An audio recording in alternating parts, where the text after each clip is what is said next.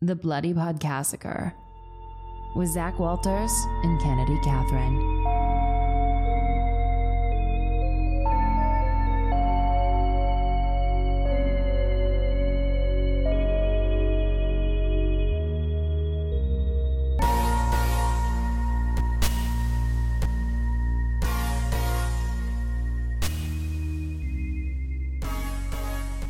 I've had my hair up for about, since I got home from a wedding on Saturday night.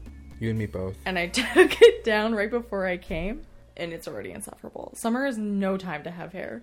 This just came out of nowhere. This heat? Yes. I know, and it's been a real heck of a 2 weeks.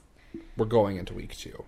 But like even this morning, it was 23 degrees Celsius when I was leaving for work. And that felt cold to me today. I literally was walking to my car, and I was like, oh, there's a breeze. It's like kind of chilly. Mm-hmm. No. And if you guys can hear some beautiful ambient outside noises, it's because we refuse to relinquish the windows here today. Yeah. We're keeping them open. I've had my air conditioner on high since I got home yesterday, and it's still like... Oh, yeah. It wasn't bad when I had it on beforehand. It was like cool in here when it was constantly running. I just I needed to cool down just a little bit. I don't think I could live in like a tropical place. This is going to sound extremely privileged, because it is. People who live without AC right now, I don't know how they're doing it. So I was visiting my parents for the past week, and they have central air conditioning. And it was just like, you would walk outside, and it was just like, you would feel that like... Wall of heat. And I was like, I didn't leave this on while I left, because I was like, I'm not going to let it run. But I honestly should have for 9 days. And... I came into my apartment, and I was just like, I was like, breathe. God. And I was like, I feel so bad for my cat. Oh, he wasn't here, just to be clear to everybody. He was with you. He was with me in the air conditioning. I don't know how people do it. And I was like, should I be one of those people who puts like tinfoil on their window? I think extreme times call for extreme measures. If you have to do it, do it. You're right. I'll go to the dollar store and pick up some. The only time it feels actually cool in our place is at night. Because during the day... 2 people working from home in a pretty small house. Mm-hmm. Yeah, it gets warm. And so I'm like refusing to turn on my oven for the next however long. Because as soon as I turn that on, it's like, well, heat stroke in my own apartment. I will not suffer in my own home. I don't know what you just said. I will not suffer in my own home. Oh. You know who was really suffering in her own home? Amelia, the mom from the Babadook. What a shit life that woman had. Wow, you really said Queen I'm of gonna transitions. Tie this in and we're gonna move on because the heat passed us. I can't put up with it anymore, and so I'm gonna have to motor through this episode. I watched this movie when it first came out. Like I remembered it, but I think I just remembered the ending and what it was fully encompassing versus like the actual movie itself. Mm-hmm. All of the media portrayal of the Babadook. How he's a gay icon. The B in LGBT is for the Babadook. Mm-hmm. Did you know that you can buy special Pride Edition DVDs? Yes, because they messed up. What? Well, Netflix accidentally put the Babadook. Bless you. That was... dainty, but also violent? And like... very femme sneeze. But also people who... performatively sneeze. I have no respect for it. You know when you're in an office and you hear someone like 4 offices over be like, achoo! And you're like, why did you have to do that? I sneezed in my office this morning. What, like that? No, but it sounded like a dog barked. I was like, oh, okay. And I was so embarrassed because I always hold my sneezes in. Yeah. Because I'm just like when I'm around other people, I like to hold my sneezes in. But if I'm alone, like, let a girl sneeze. It's silly with a sneeze. Right? But I was trying to hold it in, and when I barked, it caught me off guard. And I think it caught other people off guard. I'm sure it did. I just stared at the floor for a while, like in shame. Anyways, the Babadook. Yes, you're right. Sorry. When you said they made a mistake, I thought you meant about the DVDs. No, they put it on Netflix. Under LGBTQ films, and everyone was like, what? Wait, how? And people on Tumblr started to put together some stuff of subtext that you can find in the film, like how Babadook is just such a queen icon. You know what I realized watching this? I was like, Babadook has some cringers. He and Krampus have the same fingers. Yep. And a top hat, really? And you know who the original cringer really is? Tell me. The Grinch. You're right. Mm-hmm. I think The Grinch and Krampus could be... We are saying every movie we can think of today. Siblings. Yeah, or like long-distance relatives. Long-distance relatives. You know, like... Seventh cousins. Yeah, maybe twice removed. I could see that. They both hate Christmas. Yes. That's kind of the purpose of their lives, is to destroy Christmas. They're both targeted towards children. Cindy Lou who? Anyways, the only thing... There's two things I vividly remember from this movie. Okay. That I hated this child more than anything in this whole world. I still do. Me too. I thought maybe I was just being like ignorant to the story and everything, but rewatching it I was like, no, he's awful. He can get beat. Yeah. Well, related to the child, there was the one scene at the end where he's doing the magic trick with his mother. Mm-hmm. And he does this little dance after. Do you remember watching that? Yeah. Why did he do that? He was excited. I hated him. Do you remember? It was before TikTok came out. Okay. And it was called... Couldn't tell you. Musical.ly? No, because Musical.ly is still TikTok. Oh, I didn't. They just rebranded because... Oh my god. Wow. You can find me under my old Musical.ly on TikTok. I don't have that username. That is true. I can't. Because I did. Yeah, I can't access that. And those were Musical.lys that I was trying to do to see what the app was like, and now I can't get rid of that account. There was this app, and I think it was called like... This is going to sound it. Diddly do. Okay. Something like that. You used to be able to... Do you remember this? No. So there used to be this meme that went around. It would just take a character or a person, and you could just type in whatever words you wanted, and there was this AI that sang a song to you. Okay. And I remember that somebody made this one of the Babadook. Can you play it? Yes.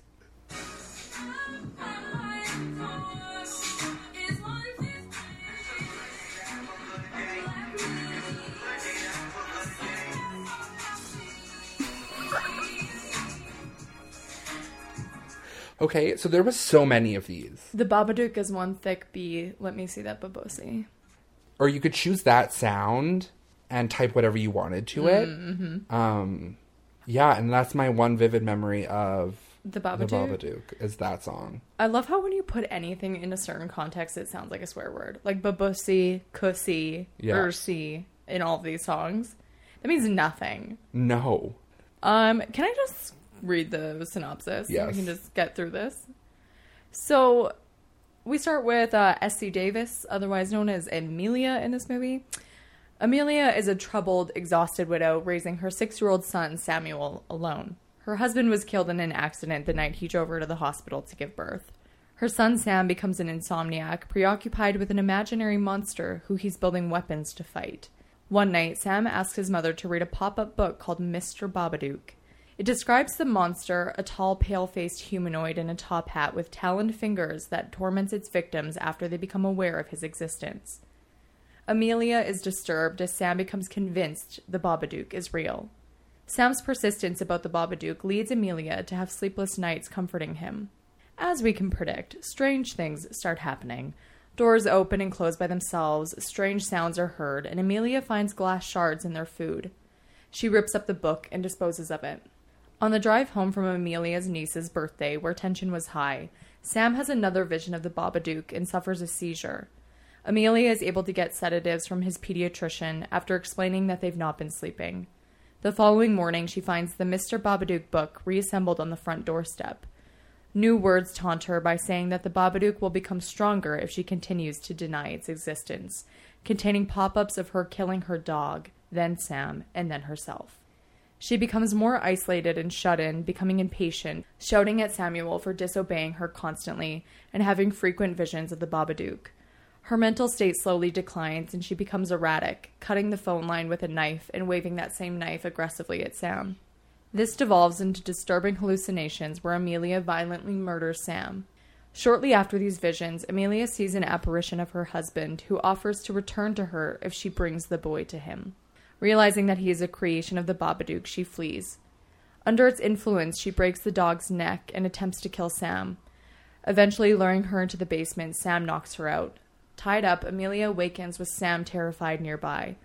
When she tries to strangle him, he caresses her face and she seemingly expels the Babadook. When Sam reminds her that you can't get rid of him, an unseen force drags him into Amelia's bedroom. She is forced by the Babadook to rewatch a vision of her husband's death.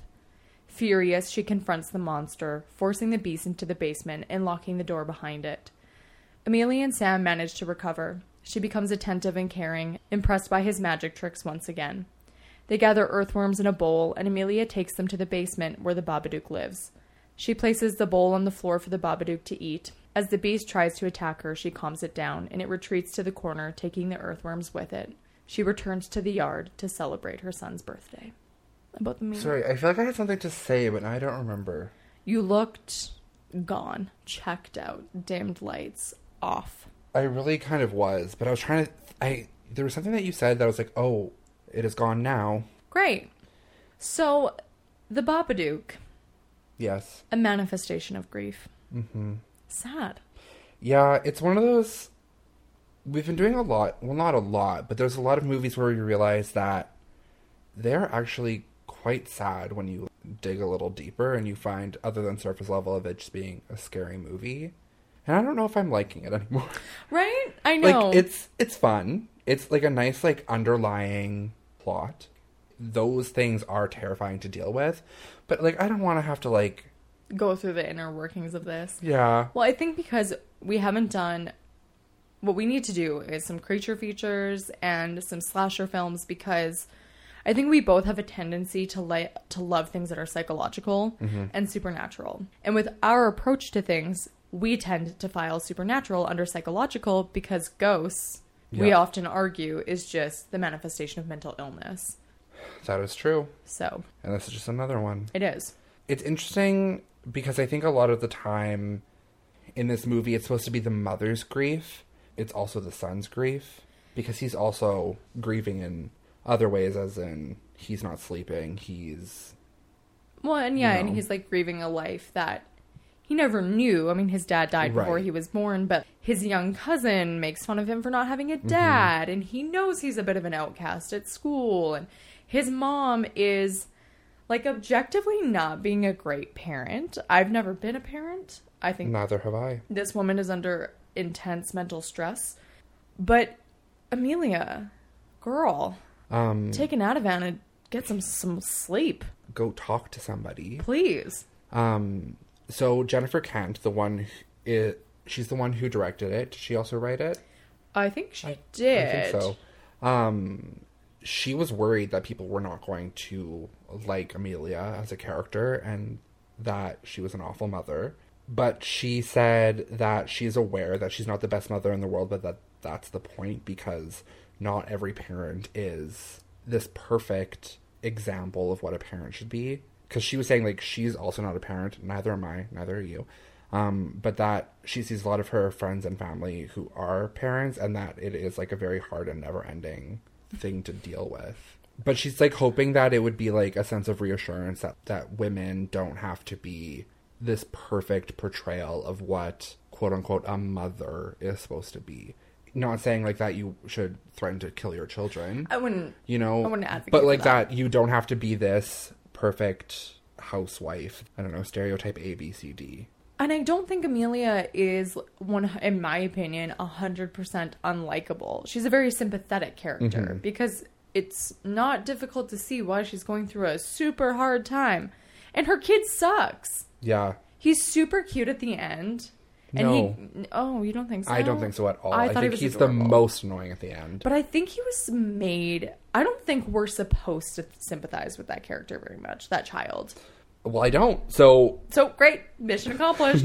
They checked that box for me. It is nice to see that the kid is, like, still caring for his mother, even though she's literally being awful to him.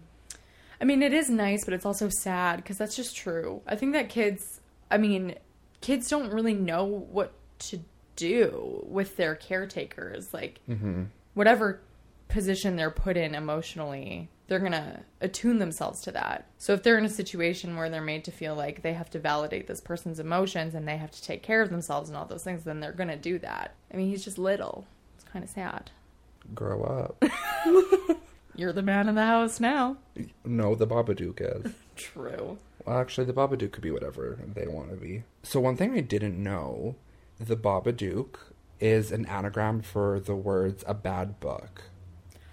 Oh. Isn't that interesting? That's so fun. I love an Easter egg. The name of the Babadook is so silly. I had to say it on the phone to someone today and they laughed. Did they see that movie? No. It sounds really hysterical when it just sounds like a bunch of noises that someone is making out of context if you don't know what it is. But apparently also Jen Kent, who I just shortened her name. I don't know if she likes to go by Jen. My good friend Jen. She wanted it so that it was something that it seemed like a child had made up. And that it was like crazy. Like, it just is like, what do you like? Those are just sounds. But did you read the theory? And I invest in this, that Amelia wrote the Babadook. No. So there's this scene where she goes to a party and it's her sister is throwing a birthday party for Amelia's niece. And she's having a conversation with just like terrible rich women. Also, that scene specifically where it was the one camera shot on her and then it was flipped around. It was so, like, non-American filmmaking. Because this is an Australian movie. Yes. Seeing that scene, I was like, it just felt so, like, English. Yeah. That's very, like, reminiscent of, like, that style of their dramas and, like, that you have just one character in one frame and then everybody else is, like, ganged up. Well, you're looking beneath them. So you're looking up towards these characters that they're supposed to be higher. So I thought that was interesting. But anyways, continue about your theory. I will. And then I had another thought, but I'll go into that after. So she's talking and everyone asks like what she's doing now and if she's still writing. And someone says, "What did you write?" And she said, "I wrote children's books."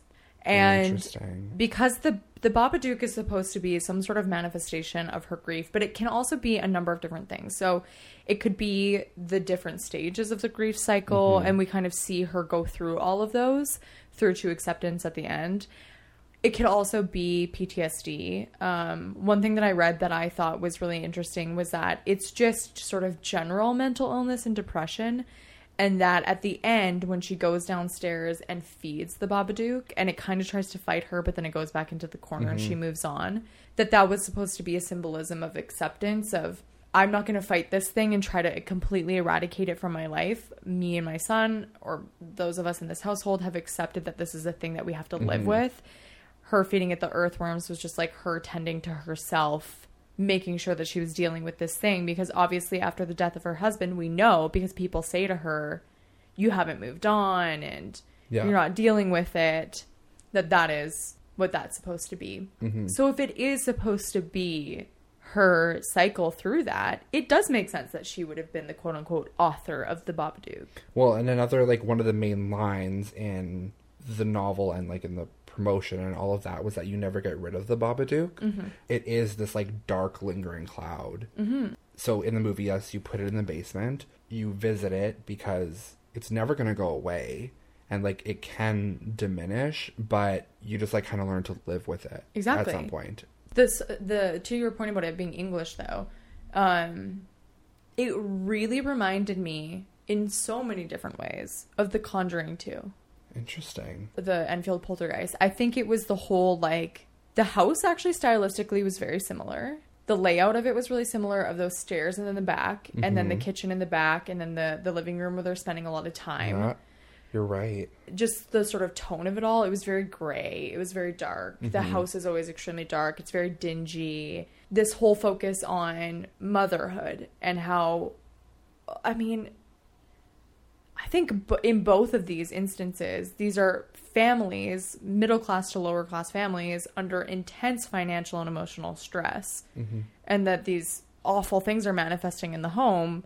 It all kind of felt very similar to me. And the Enfield Poltergeist is an English family. I think I really need to rewatch the second Conjuring. I haven't seen it in so long. We should watch it together. I only watched it once in the theater.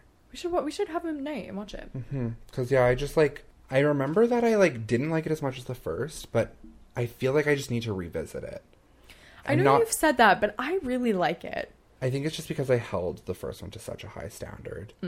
Another thing, like, continuing on with this concept of her tending to the Babadook in the basement, is there is a line towards the end that I noted is when...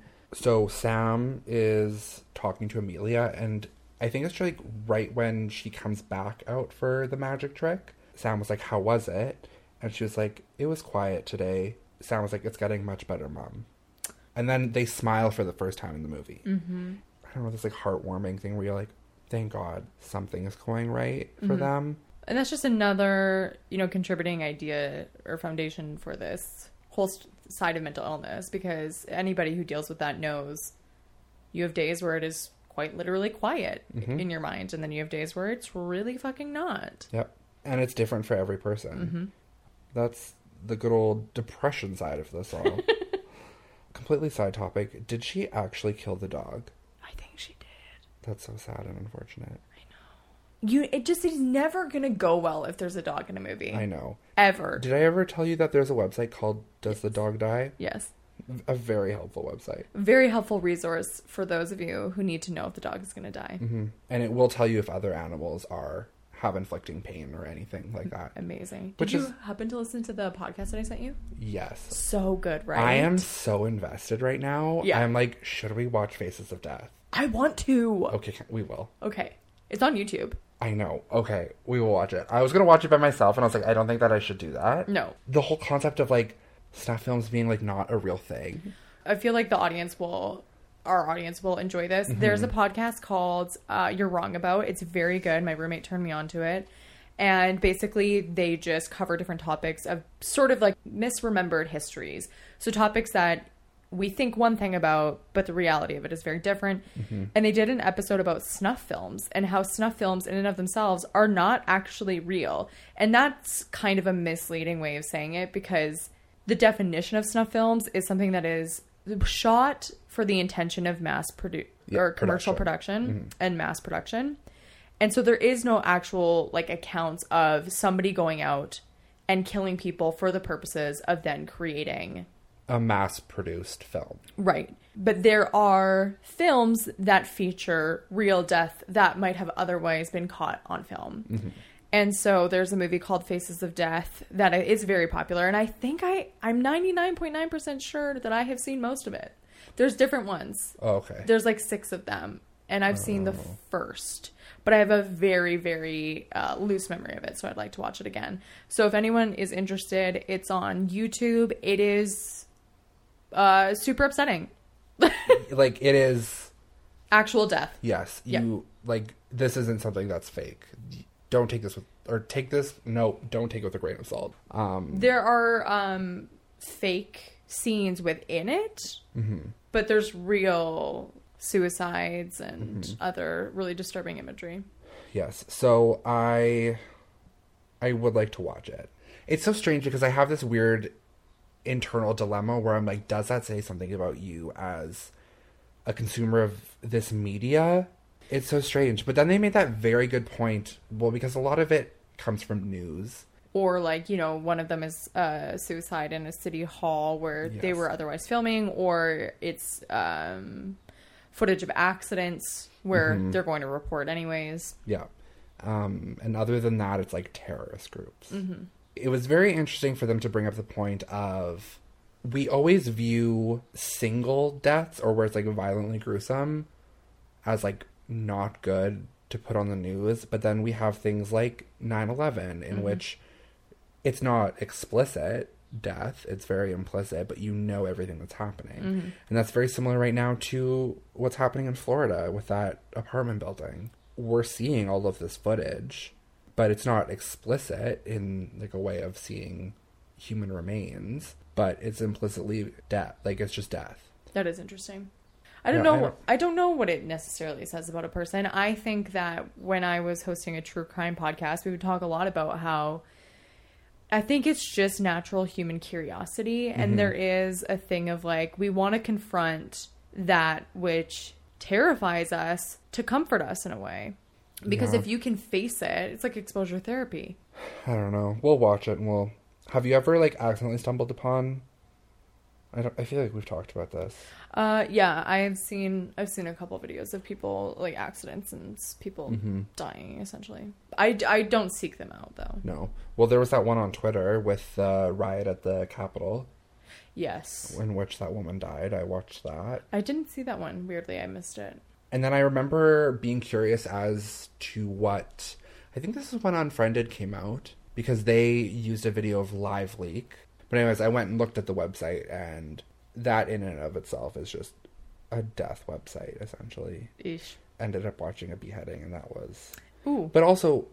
I've had this conversation numerous times with you. Saddam Hussein live on television. Yeah, that's why. Like, I remember that. It's coming back to haunt me. Why? It's coming up on your timeline? Yes. Oh. Did you not see the tweet I sent you? When? Like last week. I sent it to you on the 27th. It's of the polar bears. Wait, what? Is this real? Oh, this is a meme thing. Yes. People are making jokes. Oh, I get it. And they keep putting... Why? I don't know. People are loving it. I am absolutely hating it. You're furious about it. Okay, so apparently Saddam Hussein is coming back as a meme. And I feel like I'm 1,000 years old because I just said the sentence, oh, this is a meme thing. I didn't even clock it. That shit does not register for you anymore. It's too much for me. It's stupid. All right, well, that was a side tangent about snuff films. About death. Some fun things about this movie. The mom who played Amelia. Mm-hmm. Essie Davis. Yes, I just read that. I just did not want to say her name for some reason. Sam, who was played by a kid named Noah. He was 6 years old at the time. He did not film any of the horrific scenes with Essie Davis. Oh, okay. Other than, like, the ones where they had contact. Right. So, like, the one at the end or where she was tied up. So any of the reverse shots where she was yelling at him, he was never on set. Oh, good. It was just her yelling at, like, a stand-in on his knees for, like, an eye line. But they essentially told him that they didn't want to destroy his childhood in the making of this film. So they gave him, like, a kiddie version of the movie in the script. Essentially what the movie to him was that Sam was just trying to save his mother and that it was a film about the power of love. When I look at things like that and then how the kid acts in the movie, I can see how his, like, character is slightly different and why he's kind of annoying, because he doesn't know that this is a scary movie. At the same time, fuck the kid. Do you think that children should be, like, warned about horror movies and that they should have, like, a different Yeah, I do. filming experience? Yeah, I do. I think that while context and intention is so important, that a small child has no ability to discern what is real and what's not. It's just activating to the nervous system to have an adult yell at you. Like, if he was in those scenes, she's getting, like, viscerally and visibly shaken and upset. Mm-hmm. He shouldn't have to go through that for the filming of a movie. And I think that people sometimes kind of think, like, well, what does it matter? You know, they're just filming something. It's not real. It's art or whatever. It's blah, blah, blah. But in the grand scheme of things, this person is more important than any fucking movie that you're going to make. Like, who cares? And, like, and the opinion of a viewer. Yeah. Who is probably illegally downloading it and watching it in their parents' basement. Yeah, like, the entertainment industry, I think, gets such a free pass for abusing people and mistreating people and emotional manipulation. Like, just think of fucking The Shining and Shelley Duvall. Like, that story is so heartbreaking. And, like, I don't care for that movie. Me neither. At all. I think we should do it someday, but I don't care for it. I don't want to. We have to. No, I agree. And then also, just, like, another, like, kind of kid-related horror movie that I can think of off the top of my head is, even though they were a little bit older, the remake of It, when they were filming that movie, the first time that all of them saw Pennywise was, like, the filmed reaction. Yeah, I think that's... Like, that's, like, literally, like, they are physically and emotionally scaring those children to get a reaction out of them. But and they even would though have they been, like, know... what, like, 13? Yeah, but, like, still, like, you're still, like, in that headspace of, you know... It's, like, also a first big project for a lot of those kids. For sure. For sure. I think that's, like, some undue stress, but that, to me, is different than a 6-year-old. Yeah. Because 13-year-olds probably think that that is so cool. And if you were to ask any 13-year-old, hey, do you want us to show you guys ahead of time? They're all going to be like, no. But a 6-year-old has no concept of any of this. Mm-hmm. If they can't wrap their head around the concept of what it is, they shouldn't have to be exposed to it. Do you know what I just thought of that I was like, this is a great connection? What? Monsters Incorporated. Monsters fucking Inc. When Sully is fake scaring that kid, or, you know, like doing his job, quote unquote job, and Boo sees him and she's terrified. He's like, no, like, it's fine. That's what that reminds me of. Yeah. Like, kids are traumatized. Yes. Very easily. Well, yeah, I think it's like, was it the Amityville Horror, I think? Where Ryan Reynolds, like, wouldn't really interact. Maybe it wasn't the Amityville Horror. I'm thinking of a movie where there was a parental figure of some sort who wouldn't really interact with the kids that were playing their child, because at some point they were supposed to have to scare them and have sort of a like a detached relationship from them. And this person was like, I know that a kid is not going to have the ability to do that if I'm bonding with them. And I also just think that's bullshit. They're actors. They got hired for a reason. Mm-hmm. Now you're just going to isolate a kid and play some sort of like weird manipulative game with them where you're just going to give them a cold shoulder on set. And they also won't know why you're doing that. Right. They're not going to realize like, oh yeah, maybe this will have an emotional... This is going to make my performance so much better. Thanks, Ryan. Yeah. And like, oh yeah, like thanks for saving me 10 years down the road when I might have a flash. Like, they're not thinking about that. No. They won't know trauma until it hits them in the face 10 years later. So don't try to be a savior. Don't be a hero. Yes. Get out of here. Ugh. I like that they did that for him. You know what we watched the other day? The Witches. The Witches. What? Yes. And? Did you watch it? Yes. That would have scared the shit out of me as a kid. Well, the original one did. Yeah, true. I don't really know. I don't really think the original was as intended for children as the remake is, though. Yeah. Scary aside, the movie is goddamn awful. I could have done without seeing it. Anne Hathaway's accent hit the bricks. No, I don't want to ever see that movie again. But they're running commercials for it now. I know. And bleh. More fun facts? Just that William Friedkin, director of The Exorcist, yes, said that this was one of the best and scariest movies he's ever seen. Well, that's great. This movie did really well. Like, it was very well received when it came out. It did not do well in Australia. No? No, it did poorly in Australia. Interesting. It did well in America. Mm-hmm. I wonder why. I didn't, like, dig deep into that, but that's so interesting that... Mm-hmm. But that happens here. I hate all Canadian horror movies. That's not... I couldn't name one Canadian horror movie right now that I liked. There was one filmed in our city with the mom from The OC. Interesting. Mm-hmm. I don't think I've ever seen The OC. What? Yeah. For any of our listeners who watch The OC, Kirsten Cohen, and I have no explanation for it, one of my sexual awakenings. The alcoholic mother. I have no questions, comments. I have concerns. I was just going to say, but many concerns. Many concerns. One would say it was I'm Babadook. Ew. I want to cut the podcast right there. I did, like, continuing with The Exorcist, I did see a lot of references to it. We had, like, the shaking beds. It was very...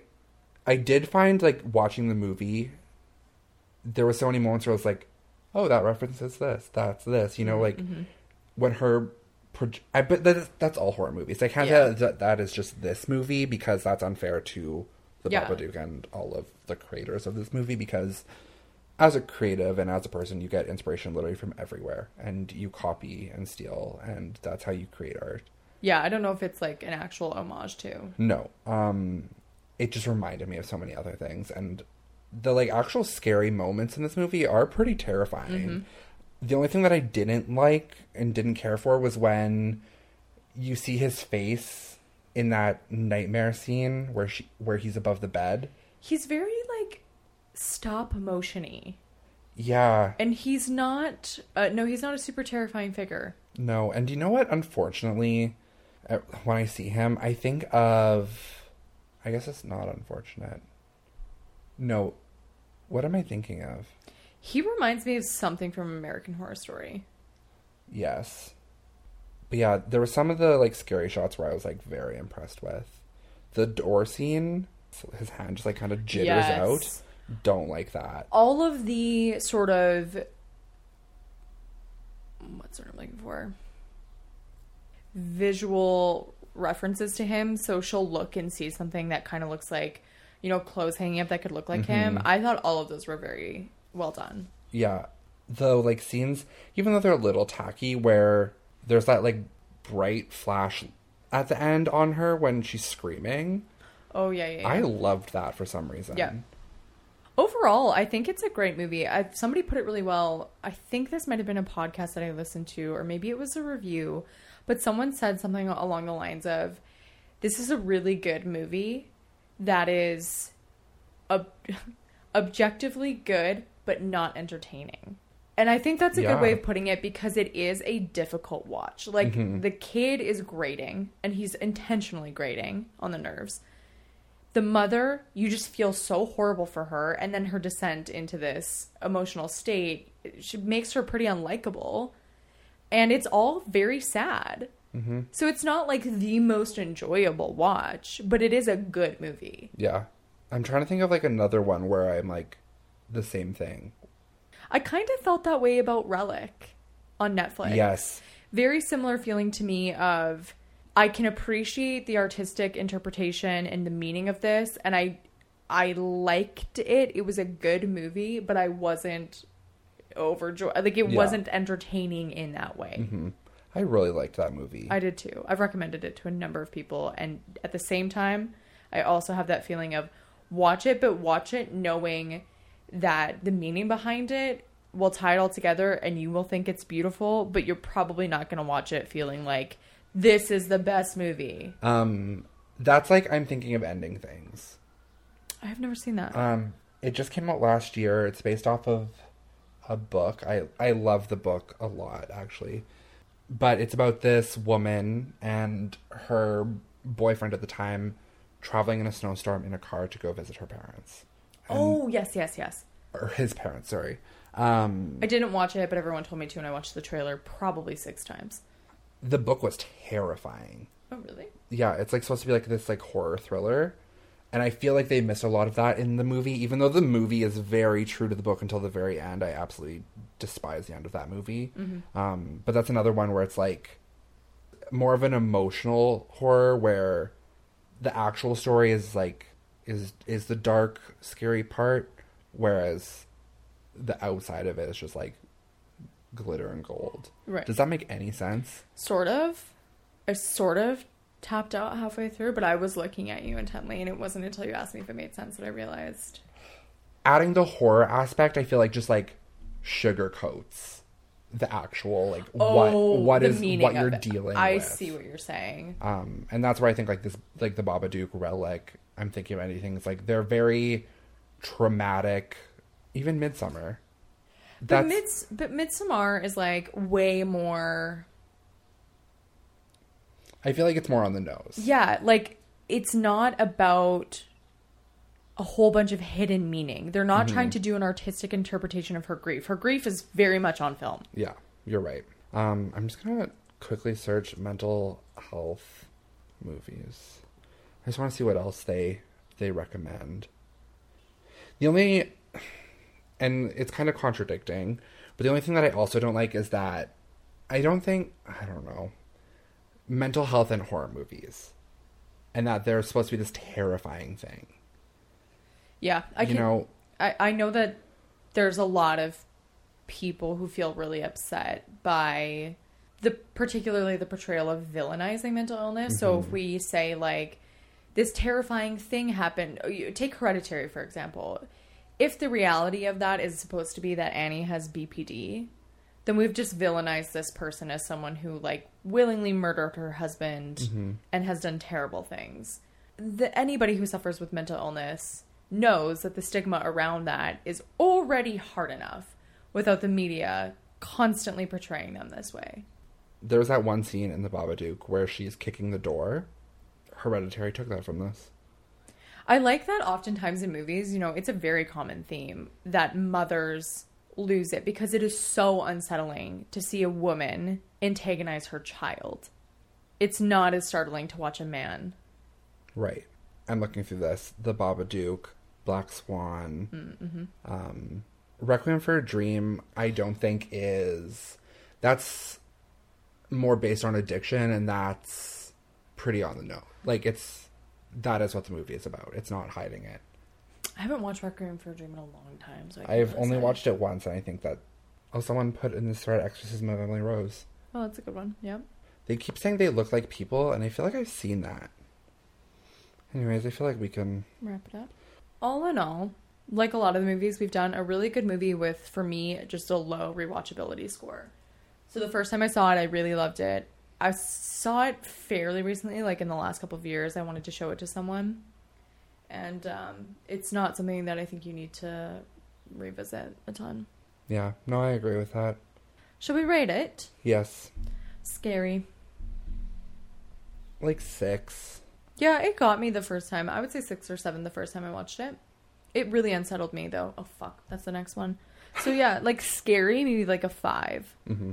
I'm still going to stick with my 6. Okay, unsettling, like I said, like a 6 or 7 for me the first time. Yeah, I'm going to stick with still a 6. Okay. Story. 8.5. Very well fleshed out. Mm-hmm. I liked the way that they did most things. Yeah, I'm going to go with an 8. And I do think that it is portrayed well. I do too. I don't think that it's troubling in any way. Sorry, go ahead. I was just going to say, not that I'm one to speak on grief.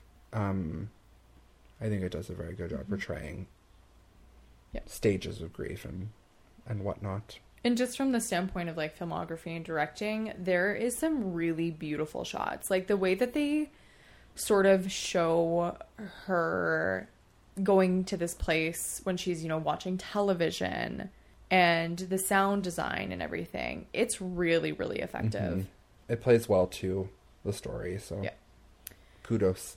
Well, Zach Walters, was it a paper cut or was it a bloody massacre? One bowl of earthworms. I was going to say one too many Babas and Babadook, but then I was like, it's just Badook. I'm going to stick with that. All Badook. Right. One too many long fingers. I'm over it. One too many Kringers. One too many Kringers. And for those who won't listen to the Krampus episode because you're cowards. Yeah. What, you don't like a bad movie? I wish, quite honestly, one of my favorite episodes we've ever done. It's so funny to me. You know what I just realized? What? You're a year older. Oh, yeah, it was my birthday. Yeah, happy belated birthday. Thank you. But we were also going to do a spoof episode for your birthday. Oh, shit, we were too. Next year. Yeah. Well, you guys know where to find us, so you can go to all those places and find us. That sounds... Don't come in and physically find us, please. No, don't do that. Social media only. Yeah. We are very likely, for this summer at the very least, going to go down to a bi-weekly schedule. So you can expect to see us every second Wednesday. We just need some time. Mm-hmm. Get some raise. Post-Vax Girl Summer. Yes, both of us are fully vaxxed, baby. Go out, do your duty. Until next time. You can't get rid of the Babadook.